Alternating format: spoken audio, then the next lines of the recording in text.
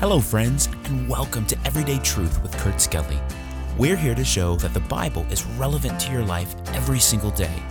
We're so glad you joined us here for the conversation as we go verse by verse through the book of Jeremiah. Our series, The Hard Truth, is looking at this Old Testament prophet's messages of sorrow, judgment, and hope. Now, let's join Kurt for today's episode. Hello there, friends, and welcome back to today's episode of Everyday Truth. I want to show you this postcard from two of my really good friends, Art and Sue Foltz, who go to our church and are just gems. I appreciate you both. They were in St. Augustine recently. I think it's the oldest city in the United States, but they wanted to let me know they were thinking about me on vacation. That's always a good thing. So Art and Sue, thank you for that and for listening to the podcast. We're in Jeremiah 9, verse number 7 today. Jeremiah is just weeping, lamenting, just incredulous that God's people would deny God, would turn their back on God. I'm getting tongue-tied just thinking about it. And we looked at a root cause yesterday because they didn't know God. And it wasn't that they couldn't know God, it was that they refused to know God. And by refusing to culture a relationship with God, they were basically consigning themselves to the wicked behavior that comes as a result of not knowing God, not being empowered by God, not being instructed by God, to their own hurt. Look at verse number 7.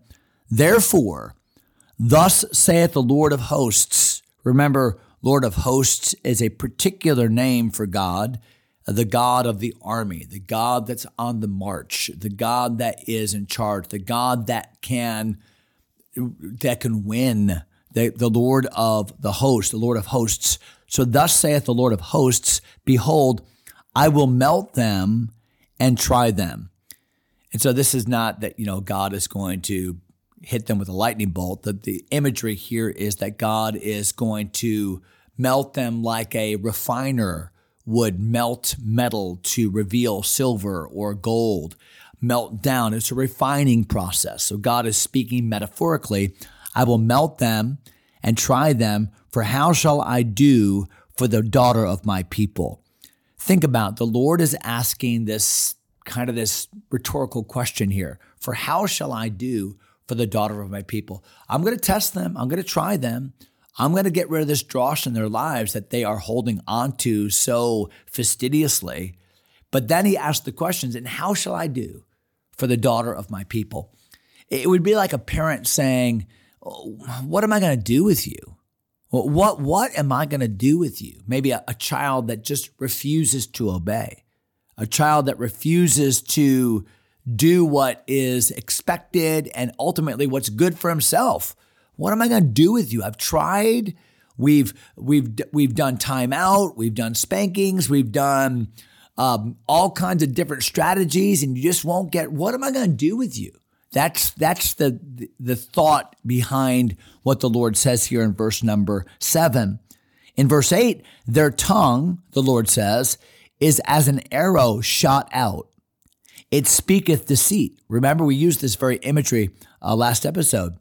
One speaketh peaceably to his neighbor with his mouth, but in heart he layeth in wait. He layeth his wait. So, on the outside, with his words, he is using flattery and being so nice and drawing people in like some kind of a two-bit salesman does.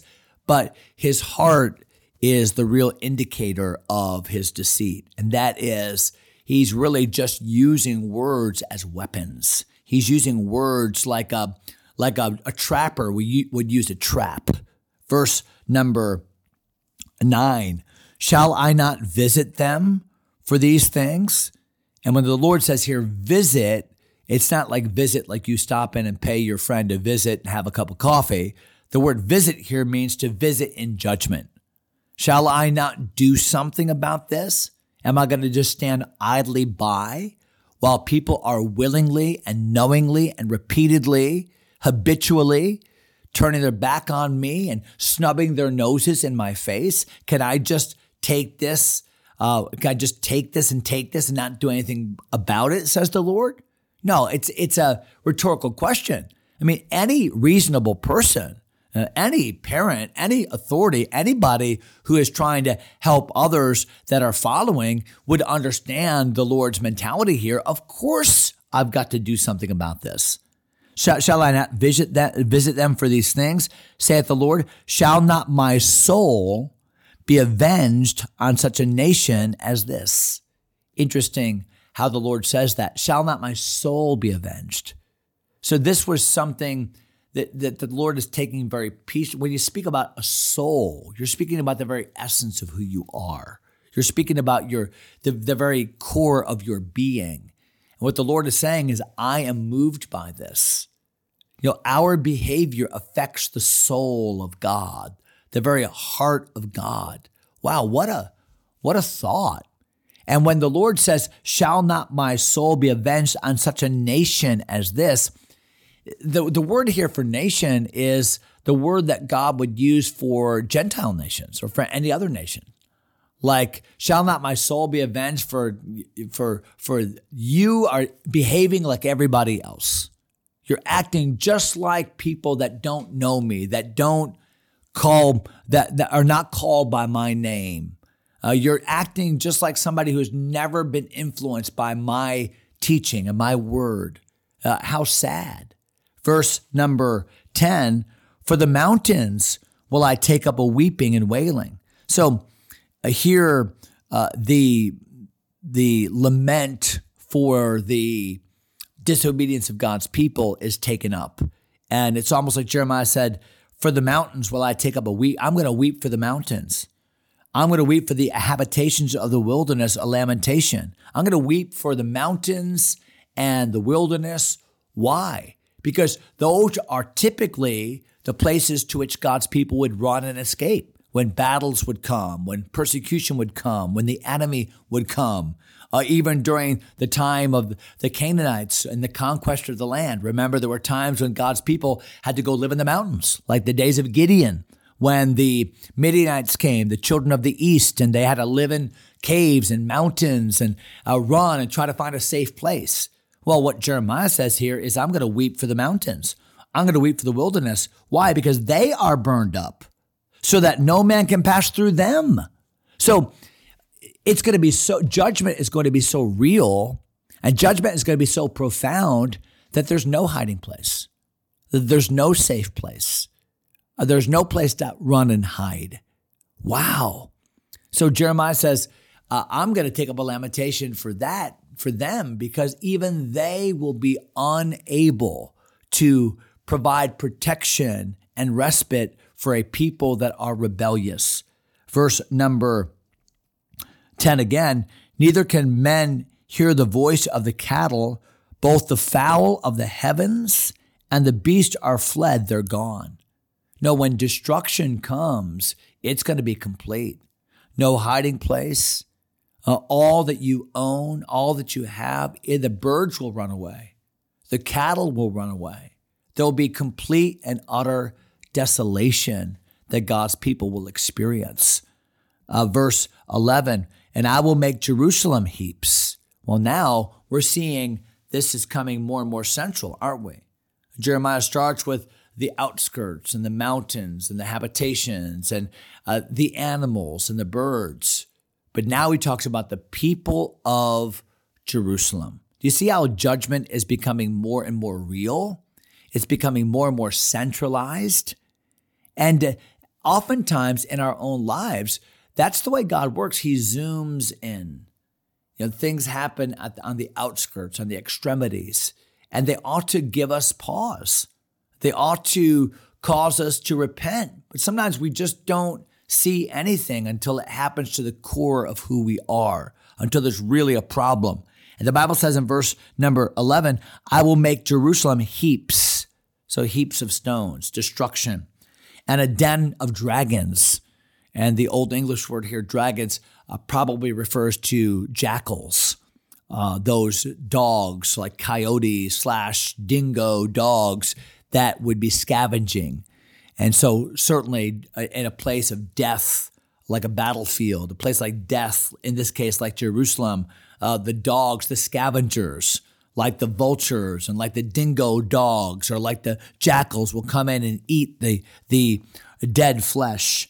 So the Bible says, a den of dragons, and I will make the cities of Judah desolate without an inhabitant. There's going to be total destruction. Now, does that mean that everybody's going to die? No, but it means that the entire town, the entire city will be vacated. And so, yes, some will die and their carcasses will rot. Others will flee and run away and try to find whatever place they can. Others will be taken captive, but nobody will be left there. It's going to be total and utter destruction. Verse number 12, who is the wise man that may understand this? Who is he to whom the mouth of the Lord hath spoken, that he may declare it? For what the land perisheth and is burned up like a wilderness, that none passes through. Is anybody listening? Can anybody hear this? Is anybody discerning what this judgment will look like, what it will be? Is anybody out there? Verse 13, and the Lord said, because they have forsaken my law, which I set before them, and have not obeyed my voice, neither walked therein, but they have walked after the imagination of their own heart, and after Baalim, I am in the Hebrew is plural, so multiple false gods, which their fathers taught them. I'm going to stop there because I want to talk a little bit more about this next episode, but the reason for destruction, lest there be any mistake about this in our thinking, is because they have cultured an improper relationship with God. That's what it says. Verse number 13, they have forsaken my law, which I set before them, have not obeyed my voice, neither walk therein. God said, I made it obvious to them. I gave them my expectations. I showed them in printed form a reflection of my character. I gave them my instructions. See the personality of this, my voice. I take this personally. I gave you every opportunity for success. I put my law in front of you. Other nations didn't have the kind of revelation that you had. They didn't know about me like you did. I put it right in front of you. I gave you my law. I gave you the very reflection of my character, and you who have received so much have rejected all of it. You are culpable, because unto whomsoever much is given shall be much required. And I think that you probably are thinking what I'm thinking right now, and that is, that's American Christianity. Nobody has been more blessed circumstantially, financially. We've been blessed, and God's been so good to us, and we have all these opportunities to know God. We've got computers and cell phones and libraries, and we have freedom and prosperity. And yet with all of it, what have we done with it? And I think that's the point the Lord's making right here. So we're going to come back to verse number 14 next episode. I really do hope you'll join us as we complete this thought. Until then, have a great day in the Lord. God bless you, my friends. Thanks for taking time to listen. If you enjoy Everyday Truth, go ahead and subscribe to the podcast or share it with a friend. Until next time, God bless.